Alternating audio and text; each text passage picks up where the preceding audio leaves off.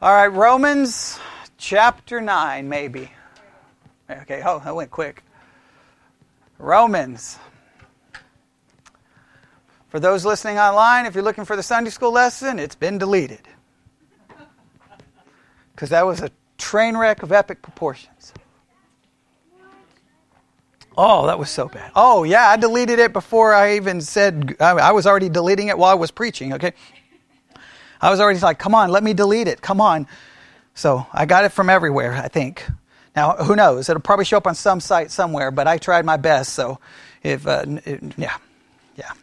That's a sermon I would have had to review myself to critique, okay? Yeah. Okay. Oh, well, I'm sorry. It's gone. So just pretend like it never happened, okay? All right. There we go. All right.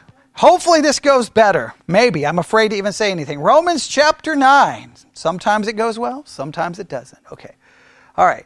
I've been preaching long enough to know how that works. Okay. Romans chapter 9. I've had lots of success and sometimes lots of failures. Here we go. Romans chapter 9.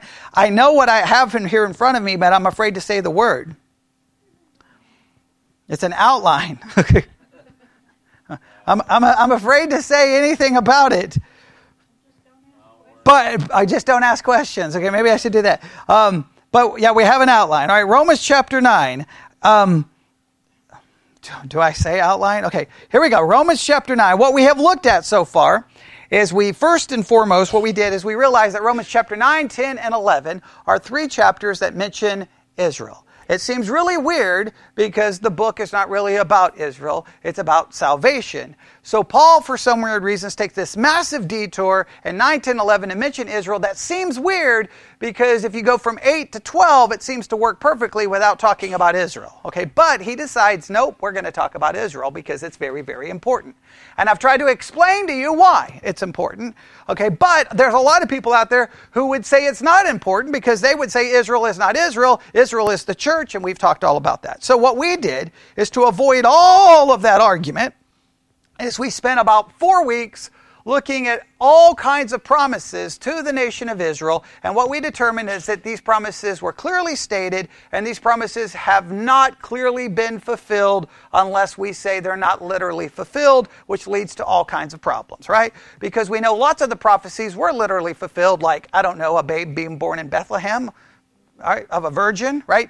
Those were literal. So what we decided is God can't be done with the nation of Israel because there are promises he's never fulfilled, and giving them to us and saying that they're not fulfilled in a literal way destroys any meaningful hermeneutic. Does that make sense? All right, so we established that. However, when you start working through Romans 9, some people get really like, wait. God is done with Israel because not all Israel is Israel. Therefore, Israel is replaced and we're Israel. Well, that's not what the verse says. It says not all Israel is Israel. It doesn't say that we're now Israel. It does not say that. So we had to do a little bit of work. And we drew a distinction. What was the major distinction that we put together? I'm not even going to ask. What is the major distinction that we made is the distinction between national Israel and the individual Israelite or individual Jew. There were promises made to the nation, right, that have not been fulfilled. But those promises to the nation, until they're all fulfilled, the individual Jew is still saved like everyone has been saved. By what? By faith. All right? So there's a distinction there. And he draws this distinction in the chapter in chapter 9. So what we've looked at is the first thing we saw in verses 1 through 3, we see Paul expressing his great sorrow for the nation of Israel. We looked at that. Then, starting in verse 4 to 5, we see that he clearly outlines the great blessings that Israel had received. Right? Then, in verse 6, we started talking about what we refer to as the great election. And I'll read this. Not as though the word of God hath taken none effect, for they are not all Israel which are Israel. And you're like, oh, wait, what's the distinction here? What's the distinction? Well, he gives us some examples. Neither because they are the seed of Abraham are they all children, but in Isaac shall thy seed be called. That is, they which are the children of the flesh, they are not the children of God, but the children of the promise are counted for the seed. For this is the word of promise. At this time will I come, and Sarah shall have a son. And not only this, but when Rebekah also have conceived by one, even by our father Isaac. For the children being not yet born, neither having done any good or evil, that the purpose of God according to election might stand, not of works, but him that calleth, it was said unto her, the elder shall serve the younger, as it is written, Jacob I have loved, Esau have I hated. This refers to election, right? And we see the choosing of one over another, right? We see Isaac over Ishmael, correct? We see Jacob over Esau. We see this distinction being made. And that begins to give us the doctrine of election. But as soon as you talk about electing, God choosing one and not the other, loving one and hating the other, that raises some serious problems, and nobody likes it. I understand it. I don't like it. Nobody likes it. But when you don't like something, you have an option, right? You either can choose to just accept it even though you don't like it, or you can choose to change it so it's more to your liking. But once you start changing the Bible that it's more to your liking, you destroy the Bible from being the Bible, right? You can't just change it to make it what you want it to be. Agreed? All right. So what happens starting in verse 14? Starting in verse 14, he realizes that what he just said is going to bother some people, right? So he acknowledges it by saying this in verse 14. What shall we say then? Is there unrighteousness with God? God forbid. Immediately he's like, hey, someone's going to be like, God is messed up. How could God do that? I mean, that is messed up. And don't we all agree it's kind of messed up that he loved Jacob and hated Esau, and it had nothing to do with what they did? And it bothers me, but God doesn't care that it bothers us. I know that that's not very 2022, but he doesn't really care that it bothers us. Truth never cares if it bothers you, right? Okay? If you get the diagnosis for cancer, it doesn't say, oh, this is going to really bother them. Right? The diagnosis doesn't care, right? It's just, that's the way it is. I don't like it, but it's the way it is. So what does he begin to try to do in verses 14? I think we took it all the way down to verse 29. He tries to do something in all of these verses. Does anybody remember what he tries to do? Yeah, he tries to show that we called it the great justice of God, or the justice of God. That God is just, even though it appears unjust to us. So he talks about it in verse 14. Basically, what shall we say then? Is there unrighteousness with God? And then he starts verse 15. For he saith to Moses, I will have mercy on whom I will have mercy, and I will have compassion on whom I will have compassion. In other words, mercy and compassion is up to God's discretion. Okay? Well, because if it's not up to him, then it's up to us, which would, well, then not make it really mercy or compassion. Verse 16, so then it is not of him that willeth, it's not of him that willeth, it's not about our will, nor of him that runneth, but of God that showeth mercy. Verse 17, for the scripture saith unto Pharaoh, even for this same purpose have I raised thee up, that I might show my power in thee, and that my name might be declared throughout all the earth. We talked about how troubling that is, yes? Here's Pharaoh. Remember, Pharaoh is not a theological concept. Pharaoh is not some abstract something. Pharaoh was a real person. And God raised up this person for what purpose? That he could show his power, right? And that my name might be declared throughout all the earth. He raised up Pharaoh for his purpose so that his name would be magnified and he could show his power on him. That is troubling, and everyone should be willing to acknowledge that's troubling. Right? You say, well, it's not troubling to you. Of course, because you're not Pharaoh. It's not troubling to you because it's not maybe someone you love or care about. But Pharaoh was a real person. That bothers me a little bit. Verse 18. Therefore hath he Therefore hath he mercy on whom he will have mercy, and whom he will he hardeneth. And we looked at all the different times that God hardened Pharaoh. And it, once again, is somewhat disturbing, yes? Because he didn't have to harden him once, but he hardened him multiple times. He could have resolved, I want to make sure everyone understands, he could have resolved the entire situation with Israel and Egypt in just a couple of minutes. Right? He could have changed Pharaoh's heart, and Pharaoh could have been like, what are we doing? Why do we have all these people in captivity? Why are we using them as slaves? This is wrong. Let them go. Does it work out that way? No. Moses comes, let my people go. No, no, no, no, no. And each time, not almost every time, but and multiple times, he hardens Pharaoh's heart so that he will say no. So then God pours out the plagues, which leads to death and destruction. God could have avoided all of that. Now we think the reason he did that was not only to magnify his name, but it was an attack upon Egyptian deities, because every plague went after an Egyptian deity.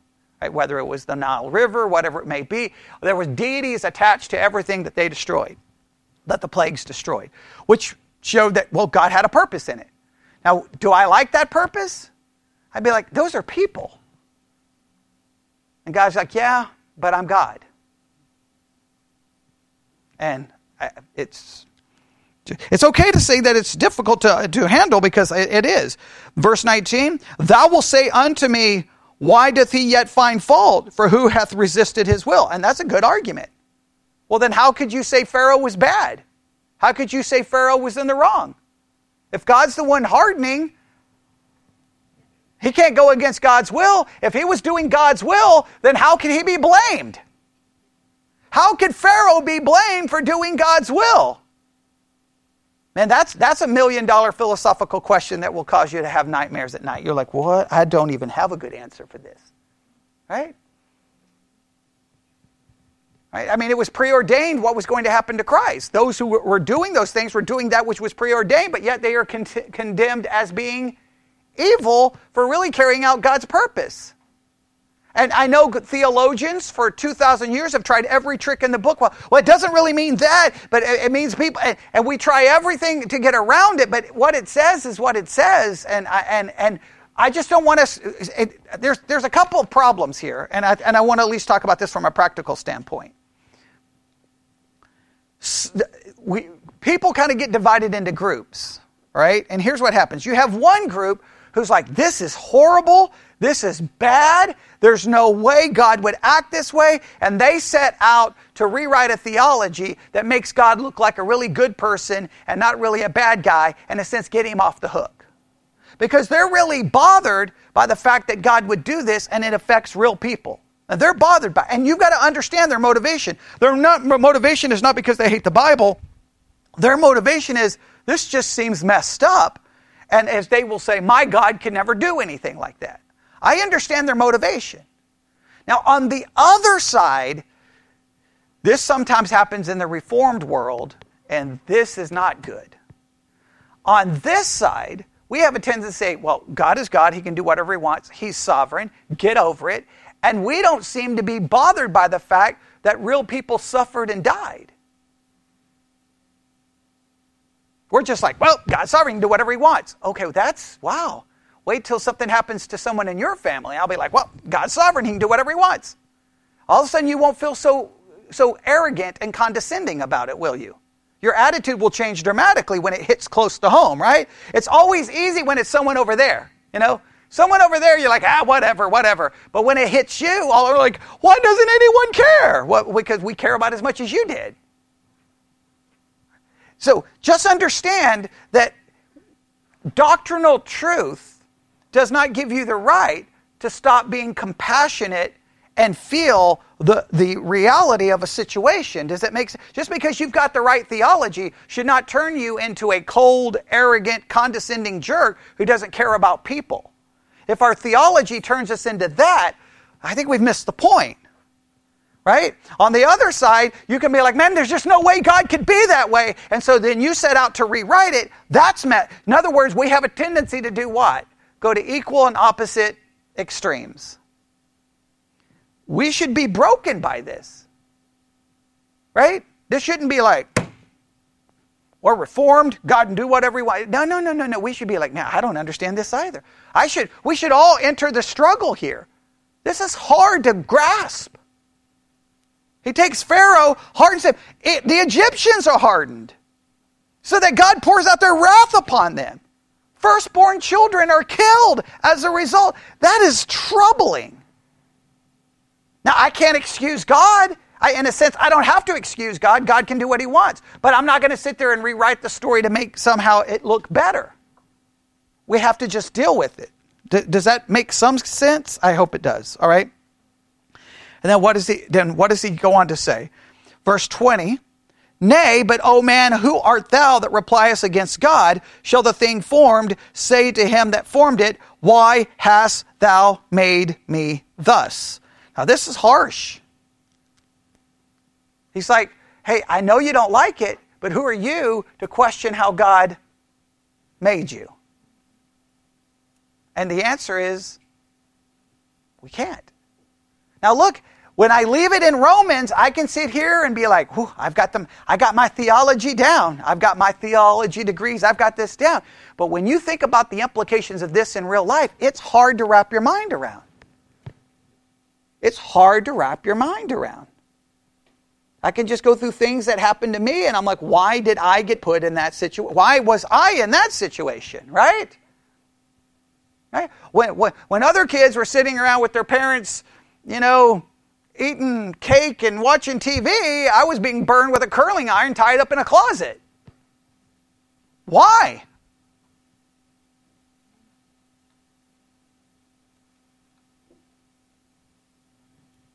Yeah, there's no answers. And what's great is the Bible doesn't attempt to give answers. Where everybody else was having a great day, Job was kind of suffering, everyone. Has he ever given an answer? My favorite part of Job is he doesn't give an answer. Like, in some ways you say, that should bother you. No. I love that because that's real life. He doesn't get an answer. He brings God all kinds of questions, and then God just responds to his questions with questions until Job realizes, never mind. Okay, I'm just going to be quiet now. But all of Job's questions and all of Job's pain did not change God's purpose or God's plan. Does that make some sense? So who are we to question God? Nobody likes this, and I can understand why the world and skeptics would be like, that's messed up. Just make sure you understand this. This is very important before we even move forward. Whether there's a God or whether there's not a God, guess what? In life, you're still going to experience those possible same horrible tragedies, right? With or without a God, what happened to me happened to me. Nothing's going to change that. If I throw out God, nothing's going to change what happened, right? And do I still have a good answer? No. Okay? Right now, you're sitting here in church waiting for me to shut up so you can go home and eat, and there's other people right now. There's a child somewhere right now who won't see the end of this day because they will die of starvation. Thousands of children die every day in our world from starvation. Every day. Why are they there and you're here and you're going to go home and probably complain about what you have to eat? Correct? Why? With God or without God, the same situation is there. God, and some people think God is there to provide us all the answers to it. Like some people think you come to Christianity, you get God, well, it makes sense of everything in the world. It doesn't always make sense. The reality is the reality. But who are we to question it? And then look at what it says. Very important, next verse. Speaking of God, hath not the potter, who's the potter in the story? God, power over who's the clay? We are. Of the same lump to maketh one vessel unto honor and another unto.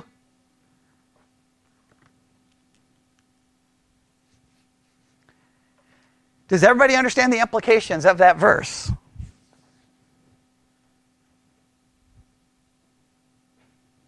Does everyone understand the possible implications of that verse? All right? Okay, or we'll go beyond Pharaoh. Okay, we'll say 2 bottles of water, right? Okay, they come from the same piece of plastic, let's say, right? 2 of them are made. One is made, how does the text say? Unto honor. Okay, that's the one for honor, and this one is the one for dishonor. Now, if we just leave it there, okay, some people get honor and position and prestige and popularity and fame, and others don't. That's still kind of messed up, especially if you're a teenager in high school. You're like, wait a minute, why am I the dishonor? I want to be the honorable. If you apply it to that may be disturbing, but this seems to have far greater implications than just that, right? What's the possible further implication of this? There you go. Someone just said it in a very direct way. That's the possible implication here, right?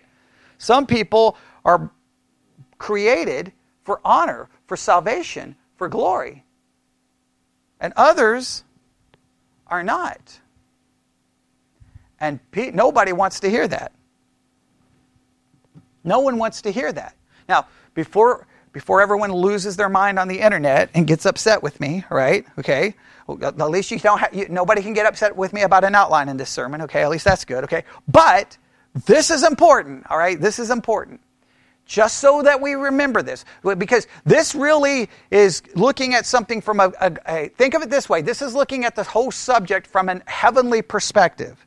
And that heavenly perspective creates massive confusion in the pew and in our minds. So what we have to do is step away from the heavenly perspective. So let me just remind you, we got 2 people, right? We have 2 people, okay? We can take Diane and Bobby, 2 people, right? Okay. Now, from a human perspective, forget God, forget theology, just from a human perspective, the gospel is presented to them, right? One believes, one doesn't, okay? Well, in this case, we'll have Bobby being the believer, the first time we've ever used him as an illustration for a believer. Okay, he's the believer, Diane's the unbeliever, right? Okay, now, from a human perspective, Bobby believed, she didn't. And we could sit there and go, Bobby's smarter, Bobby's more sensitive, whatever the case may be, Bobby somehow believed. Now, from a human perspective, we still end up with what? A believer and a non-believer. From a human perspective, that's what we end up with, okay? And we may put the blame, well, I don't know why Diane wouldn't listen. We may put the blame on her, but at least we still are going to end up with one believer and one unbeliever. Now, if we come and add the heavenly perspective would say the reason Bobby believed had nothing to do with Bobby whatsoever, had something to do with God, and Diane didn't believe because, well, she is dead in her trespasses and sin, and now this gets questionable, either because of God's inactivity, or she didn't believe because of God's activity. This gets into, how do we understand what happens? But the bottom line is, it would be from a God perspective. But when you look at it from a God perspective or from a human perspective, what do you end up with? Same problem. For some people, why do they not like the God perspective? They got to get God off the hook. God would never do that. God would never do that. So, so when you remove God, then it's Bobby's the good guy, and Diane's bad. Right? Okay, Twyla said amen. Okay, I don't know. Okay, I'm joking. Right? So somehow Bobby gets the credit, and Diane gets the blame, and God gets off the hook. Right? And everybody loves that. That makes everyone feel so good. They're like, okay, whew, because my God would never do anything like that.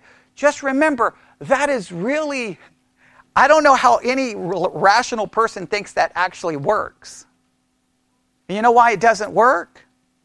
Because forget Bobby and Diane. Let's go all the way back to those very words that are still the most troubling words in all the Bible. In the beginning, God created. That is the most philosophically damaging verse in the entire Bible. Because as soon as I know God created, what do I just need to ask? Did God know what was going to happen? And if God knew what was going to happen, Why did he create? Okay. No. Genesis 1:1. Remember, I've tried to say this over and over and over. The problem starts in Genesis. By the time you get to Romans, you shouldn't even have a problem with this. Like it always weirds me out when people are like, I don't, Romans 8 and 9 and election and no, it can't be true. And I'm like, you have no problem with Genesis 1? Because Genesis 1:1 is the most troubling verse in the Bible. Because because we know what happens after Genesis 1, right? I mean, we look at our world, right? So when I read Genesis 1, knowing everything that happened, right? As soon as I get ready to read, in the beginning, God, and I see the next one, I'm like, no! Like, because when I read novels, I talk to the novels, and when I read the Bible, I talk to the characters, and when I watch a movie, I talk to the people on the screen, go, what are you doing, right? So, and because that's just the way I am. So when I read Genesis 1, I'm like, don't, stop, time out, no, don't say the next word. Don't do it. It's a bad idea. It's a horrible idea. And he still went ahead and did it. He didn't listen to me. No matter how many times I yelled, don't do it. Don't create anything. It still happens. And then I'm like, okay, all right, well, maybe it's going to work out this time. Okay, because Genesis 1 goes pretty good, right? Everything's good, right? Genesis 2, everything's good. I'm like, okay, maybe this time the story's going to work out, right? And then I read the next chapter and I'm like, wait, who let the snake in? You create the place, you can't keep snakes out? Hey, I mean, come on. And it's a talking snake. That should have been a clue. Could you kept it out? And then I find out that the snake is being used by Satan. And I'm like, wait. Where did he come from? Right? So then I'm like, okay, I got to figure this out. So you start looking like, wait. You're telling me God created that? I'm like, I got a big problem. Did you not know? And I'm like, okay, maybe he didn't know. Now that's massively theologically a problem, but maybe I can convince myself he didn't know. Okay, well then, after he does once he comes in, did you not know what he was about to do? Okay, maybe you didn't know. I got to do a lot of he didn't knows, right? Okay, but the minute Eve messes up, then you're like, okay, end the story right here. End it now. Okay, no more garden, no more planet, no more snake, no more woman, no more nothing. Yeah, there, end the story. And then they all lived happily ever after. Well, because there's no one left then it'll end a happy story. But he doesn't do that. Because I read the next chapter and I'm like, wait, you had kids? Why did you have kids? Because they're born sinners.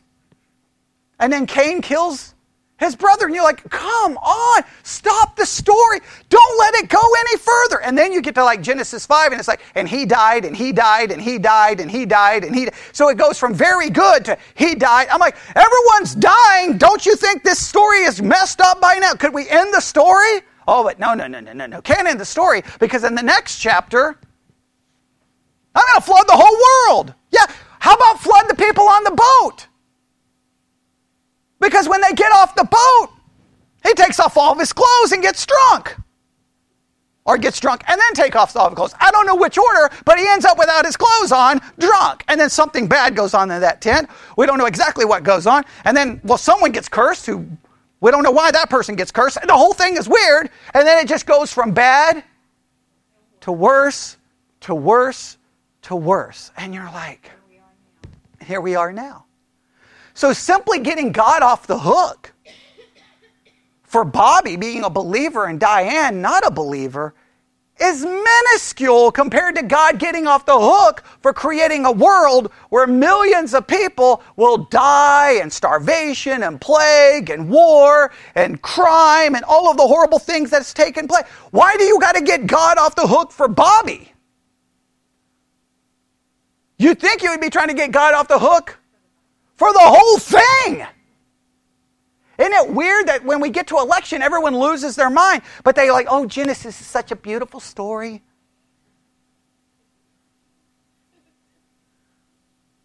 What? Are you out of your mind? It's the most twisted story I've ever read. I know I'm not supposed to say that, but it is. Now, the issue is whether I like it or not is irrelevant. What's the irrelevant part? It's true. So I want you to understand, no matter what we do, you can't get God off the hook. He created it all. And at any time, he could have ended it all. And everybody say, well, I'm so glad he hasn't ended it all because he's giving people time to repent. And every day it goes on, more people die who didn't repent. Does that, like I don't know how Christians give themselves like, anything that fits on a bumper sticker we're good with, right? Okay, it works, right? But it doesn't work. So when we get to this, I know it's troubling. It bothers me. It bothers me. I don't know why one is a vessel for honor, the other one is for dishonor. But if you think about it, God's been doing that through the whole Bible. Why was Israel the vessel for honor? They were garbage. Right? Okay. True? I mean, Abraham, such a wonderful guy. I mean, what a great Abraham. Father Abraham. We sing songs about him. Was he such a great guy? I mean, I think that thing with Hagar was kind of messed up. Ray messed up. Moses kills someone. I mean, we can go on and on and on. They're all messed up. Right? So, how come one can be of honor and one of dishonor? Because it has nothing to do with what you do. It has something to do with what God does. God chose Israel. God, in this sense, would have chosen Bobby. And the honor has to be that of salvation, not just of earthly honor. That would not... I don't think that some people may try to get around this text, but clearly he's already talked about election in the previous part, yes? And so what does he go on to say?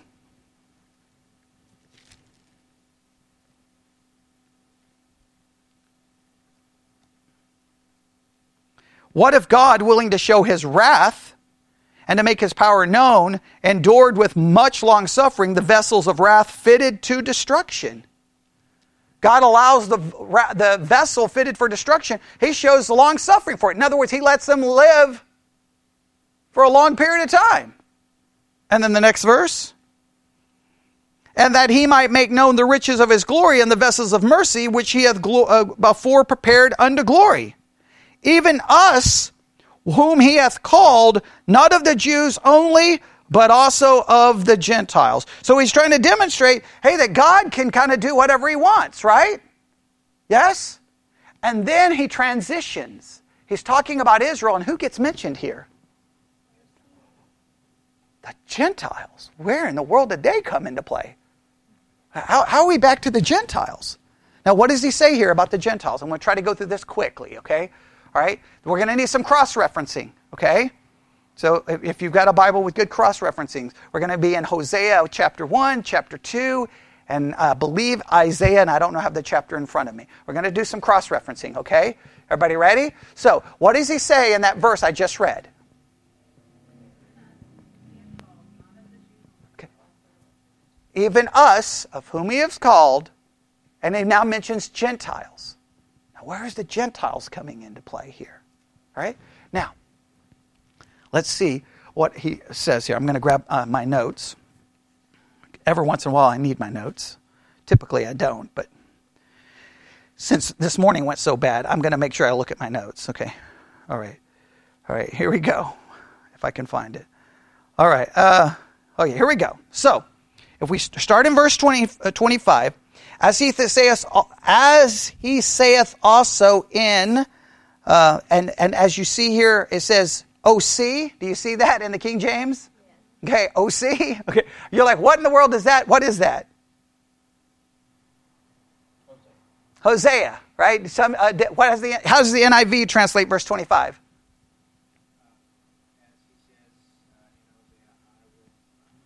And Hosea? It says the word Hosea? Okay, all right. The King James just says capital O-S-E-E.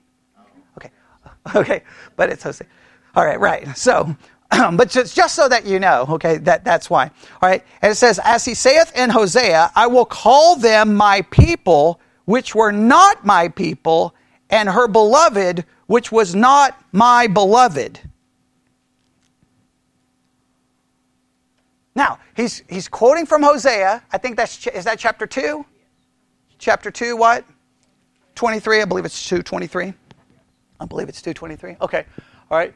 So now, but here's the thing. We could get into a Hosea and look at it because we've already talked about how Paul uses Old Testament references, and sometimes it's kind of weird. He kind of uses them in a way that may not fit the context, but he's doing it under the inspiration of the Holy Spirit. So here I'm not going to go back to context. What I want you to think about is, what is he trying to say here?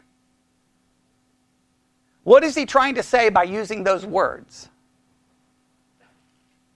Everybody read them again. Hosea, you can read it there in Romans. I will call them my people, which were not my people, and her beloved, which was not beloved. I'm going to call my people, my people who were not my people. Who is he referring to? The Gentiles. The Gentiles. Now it's just interesting. He's just had this whole discussion that God will have mercy, and whom he will have mercy, he will judge, and whom he will judge. Right? He's already dealt with the fact that some people are going to be like, this is messed up. This is messed up. And right after that, he talks to the Gentiles are going to be brought in. Now, this would call into question, for some people, they would think that this is messed up. Especially many Jews. They'd be like, wait, the Gentiles? The Gentiles? Where did the Gentiles? How did they get in this story? They don't belong. We're God's people, not them. And he's like, I'm going to bring a people in who weren't my people. I'm going to bring a beloved who wasn't my beloved. And Israel's going to be like, this is not right. This is wrong. They're going to be bothered by it. In fact, this is going to be a major theme for the next few chapters, right? Israel's not going to like this. Right? What does the next verse say?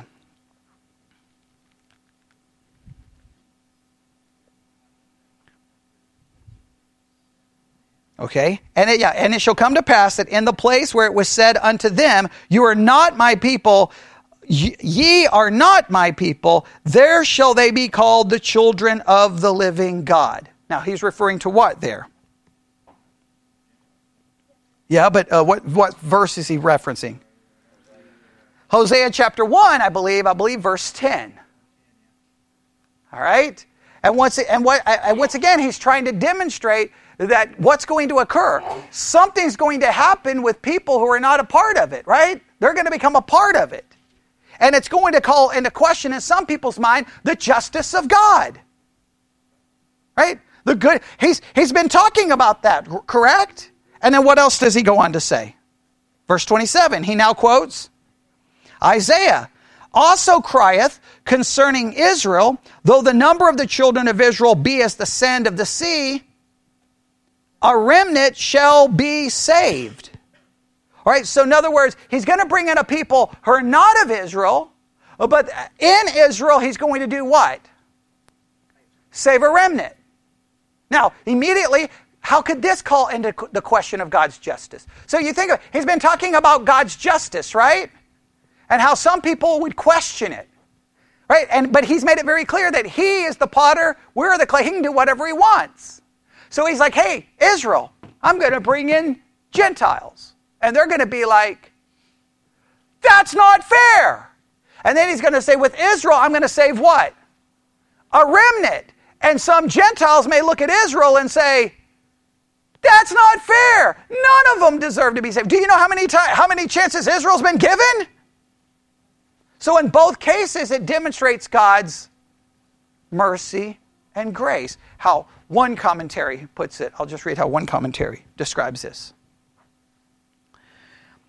Paul first quoted Hosea 2:23, a statement declaring that God would turn from the Jews and call the Gentiles. Then he cited Hosea 1:10 to prove that this new people being called would be God's people and the sons of the living God.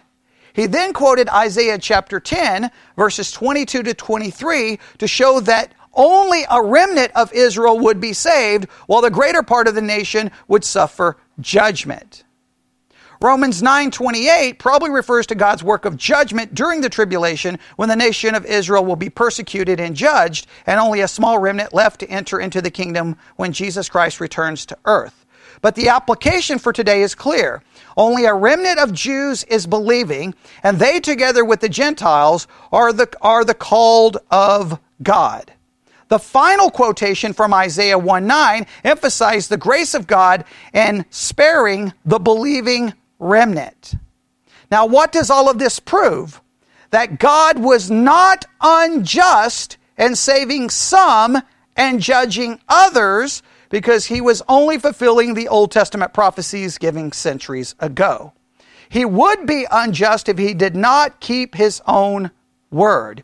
But even more than that, these prophecies show that God's election has made possible the salvation of the Gentiles. The grace of God, and then he goes, there's some more they say here, but I'll stop right here. So now, let's go back to it. All right? Let's read all of that now together. Verse 25. Or we'll go back to verse 24.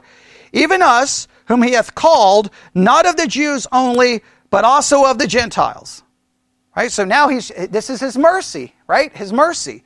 And then it says, as saith Hosea, I will call them my people, which were not my people, and her beloved, which was not beloved. And it shall come to pass that in the place where it was said unto them, you are not my people, there shall they be called the children of the living God. Where they were once called, you're not my people, you're not going to be called what? The sons of the living God. Because of God's mercy and grace. Next, verse 27, Isaiah crieth concerning Israel, though the number of the children of Israel be as the sand of the sea, a remnant shall be saved. I want you to notice something here. This is interesting. He mentions Israel, a remnant will be saved, right? And now he's mentioned Gentiles, and he's mentioning them as separate. Right? Gentiles are going to be called the people of God, but does that mean he's done with Israel? A remnant will be saved. Still showing a distinction there, right? Okay, instead of just trying to merge them together, he's still showing a distinction. Why? Because God has promises specifically to Israel, yes? That has to be fulfilled. That has to be fulfilled, or God is a liar. Next verse. Verse 28.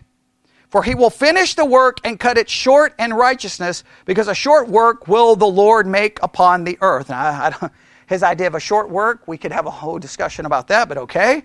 Then verse 29, and Isaiah said before, except the Lord of Sabaoth had left us a seed, we had been as Sodom and made like unto Gomorrah. In other words, if it wasn't for God, right, saving a remnant, what would be left of Israel?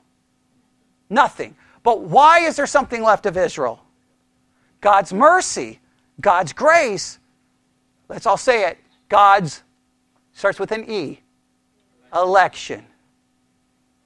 Why are the Gentiles in? God's election. Is every Gentile saved? Is everyone in Israel saved? No, not until the future promise, and then whatever's left of Israel will be saved. But at this point, that's not the way it works. God's electing grace. Yes? Now, why does that bother us? Well, on one hand it doesn't, but on the other hand it does, because what's the thing that everyone in this room wants to say? Deep in your heart, what do you want to say? Why didn't he elect? Right? I mean, come on. If I pull out my wallet, I don't know how much money I got. If I pull out my wallet and I walk and let's say I have a $100 bill and I walk over and I hand out $100 to her, and I'm done. I walk away. I guarantee one of the other kids are going to be like, this church is messed up. And I hate her, and I'm going to take it from her when she's not looking. Right? Come on. Okay, or you say, we're in church. I'll wait till I get out of church to say that. But you're still thinking it. Right? Well, when I read this, I'm like, why didn't he elect everyone?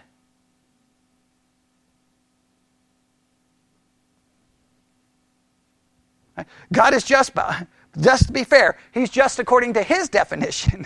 Okay? Because from us, we would not think that that's just, but it's the way it works. And it's hard to wrap your mind around that, yes? It's hard to wrap your mind around it. So then we've got the last section, right?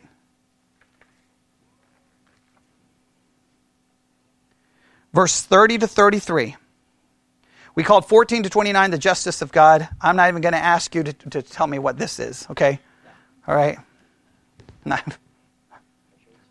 What shall we say then? And remember, we believe this is the new section because it asks the question, what shall we say then? That the Gentiles, which followed not after righteousness, have attained righteousness, even the righteousness which is of faith. That's a good question. They're like, what?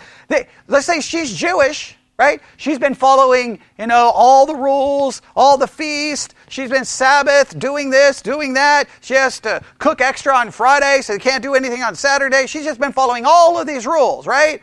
And she's like, I've been pursuing righteousness, trying to do right. And then here comes Bobby, the drunken Gentile, right? I'm not saying he's drunk, but I'm just saying he's the ungodly one, right? And then all of a sudden, he ends up saved. And he's not following any of those rules. He's not following the dietary laws, not following the Sabbath rules. He hasn't done anything. He does whatever he wants. Okay? Probably, yeah. We could go, even that would be a part of it's going to become a part of the discussion in the early church. And then she's like, he can't be righteous. He's not following all the rules. And Bobby can oh yes, I am righteous. Because it's a righteousness that comes by faith. Now, many in the American church still play the same game. No, Bobby, here's the test. If you don't do this, you're not saved. And Bobby, my test is I believe in Christ. That's the test. Right? Okay. Right? Because if God chose your righteousness is what kind of a righteousness? Imputed. Does everybody understand what that means? It means he's declared righteous when he isn't.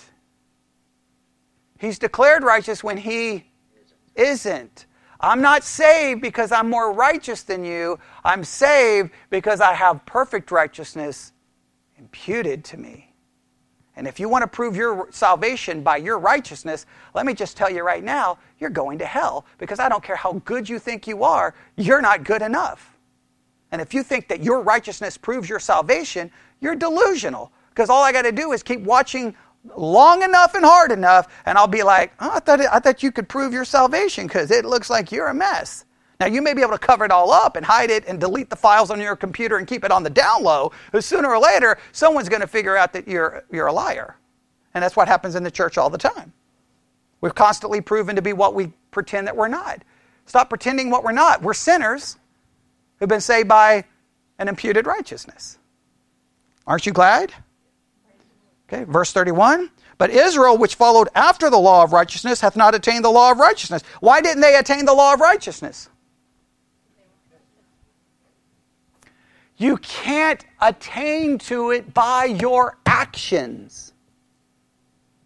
You can't attain to it by your actions. Okay, I know I know you need to finish this, but I'm just going to stop and get really personal here, right? Because I think it's important, okay? All right, and I don't know how we'll end up next week because we got like one verse and I don't know what we'll do, okay? But I don't care. I don't care if I mess everything up because I got to do at least one good thing this morning considering Sunday school, okay? Listen to me. And I especially want all young people to hear this. Too many young people who grow up in the church think Christianity is just a list of rules which you have to follow to make your dad, mom happy and to make God happy. And if you follow them good enough, then maybe you'll get to go to heaven. That's not Christianity. You've been lied to. Okay, or understood it wrong. But a lot of people grow up in the church and they think that it's rules. Are there lots of rules in the Bible? Yes. But you will never please God by trying to keep those rules. You'll never be good enough. You'll never be righteous enough. Being a Christian is believing in Christ and accepting the righteousness that comes to by faith. Because God gives you that righteousness, doesn't make you righteous, it declares you to be righteous. Then hopefully out of love and gratitude for that, you seek to follow Him. But you're never going to do it perfectly. That doesn't excuse it. We have to live up to our imperfections. We have to live up to it and go, man, I didn't do it. No, We have to say, I did it, I'm wrong, no one else to blame, my fault, and all you can do is get back up. But my salvation is not dependent on how obedient I am. It's dependent on how obedient Christ was. I'm saved not by my obedience, but by His obedience. I'm not saved by my righteousness, but by His righteousness, which is perfect. That's salvation. And so many times Christianity gets reduced to nothing more than moralism. It's just a moral system. Is there morality in Christianity? Yes. Should we seek to pursue it? Yes. But you can't pursue it to be righteous because your righteousness is an imputed righteousness. Israel, no one has ever been saved by keeping the law. No one ever. It couldn't do it. In fact, it wasn't designed to do it. What's it designed to do? Show that you can't. I know it's easy for sometimes as parents, we teach the kids the 10 Commandments. And we tend to teach them the 10 Commandments in what way? Do this, do this, do this. What we have to do is say, you don't do this. You're guilty. You can't. Christ did. Believe on Him. Now, that doesn't mean we say we don't go antinomian and throw out the law, but we just realize we so much make Christianity just a moral system. We do better than those people. But the reality is, we're really never that much better than those people. We just change the way our sin is just different than their sin. Their sin may be more blatant and outward, and ours is just covered up in fig leaves. Right? But we just put on some fig leaves to cover up our sin. No, we're just as sinful, just in a different way. We pursue righteousness, but we never ultimately obtain it in our actions. Does that make sense? So many times Christianity just gets reduced to moralism. Do this, do this, do this, do this. We should strive, but we never will accomplish it. It's always going to be tainted by sin. I hope that makes sense. All right? And then, did someone have is that the next verse? There's one verse left. What does it say? Wherefore, because they sought it not by faith, but as it were by the works of the law, where they stumbled at the stumbling stone. As it is written, Behold, I lay in Zion a stumbling stone and rock of offense, and whosoever believeth on him shall not be ashamed. Okay. They stumbled. Why did they stumble? They stumbled at the one to bring them righteousness. Because they were like, no, we got it. Hey, Jesus, we got it. And that's the American church. We got it. We can do this. We'll be more godly than all of those horrible people outside the church. And then scandal erupts. Look at the SBC report. That's the most disturbing thing I've ever read in my 300 pages of the most vile thing you can ever read in your life. Inside the church. That thing is horrific to read. The things that were going on in the church, I can't even describe here. I can't even describe in this setting. They were absolutely horrific. That was going on in the church. And Christians immediately go, because they're not saved. And before you know it, you're going to be like, they're not saved, and they're not saved, and they're not saved, and they're not saved, and I'm the only one saved. And then someone's like, I know you. You're not saved. We stumble because we want the righteousness to be ours. So that we can say, Lord, I'm thankful that I'm not like her. I'm thankful I'm not like him. I'm thankful that I'm better. When what we should say, I'm a sinner, unworthy, and without your righteousness, I'm condemned. Because I'm not better than anybody else, and you're not better than anybody else. As a Christian, we should pursue righteousness, but we can never obtain it. And Israel never figured that lesson out. In fact, if you go to Israel, guess what some of the Orthodox Jews are still trying to do? Obtain that righteousness. And guess what Christ still is to them? Stumbling block. And he's still a stumbling block for many in the church. Who still think that their salvation is based off what they do, even though they claim that they'll say it's not based on what I do, but if I don't do it, then I'm not saved, which just made it based on what you do. Now, should we live a godly life? Yes. Is there any excuse for sin? No. But we have to keep it in its proper category, or we end up destroying the gospel of grace and turn it into a gospel of works. All right, we'll pray. Lord God, we come before you this afternoon. Lord, I hope that Romans 9 now makes some kind of sense to everyone. It's a difficult chapter, but I pray that we will give it much thought and meditation. And even though we just, in a sense, finished it, that we never actually finish it, but always consider it and think about it. And I pray that it would have a profound impact on us. And we ask this in Jesus' name. And God's people said,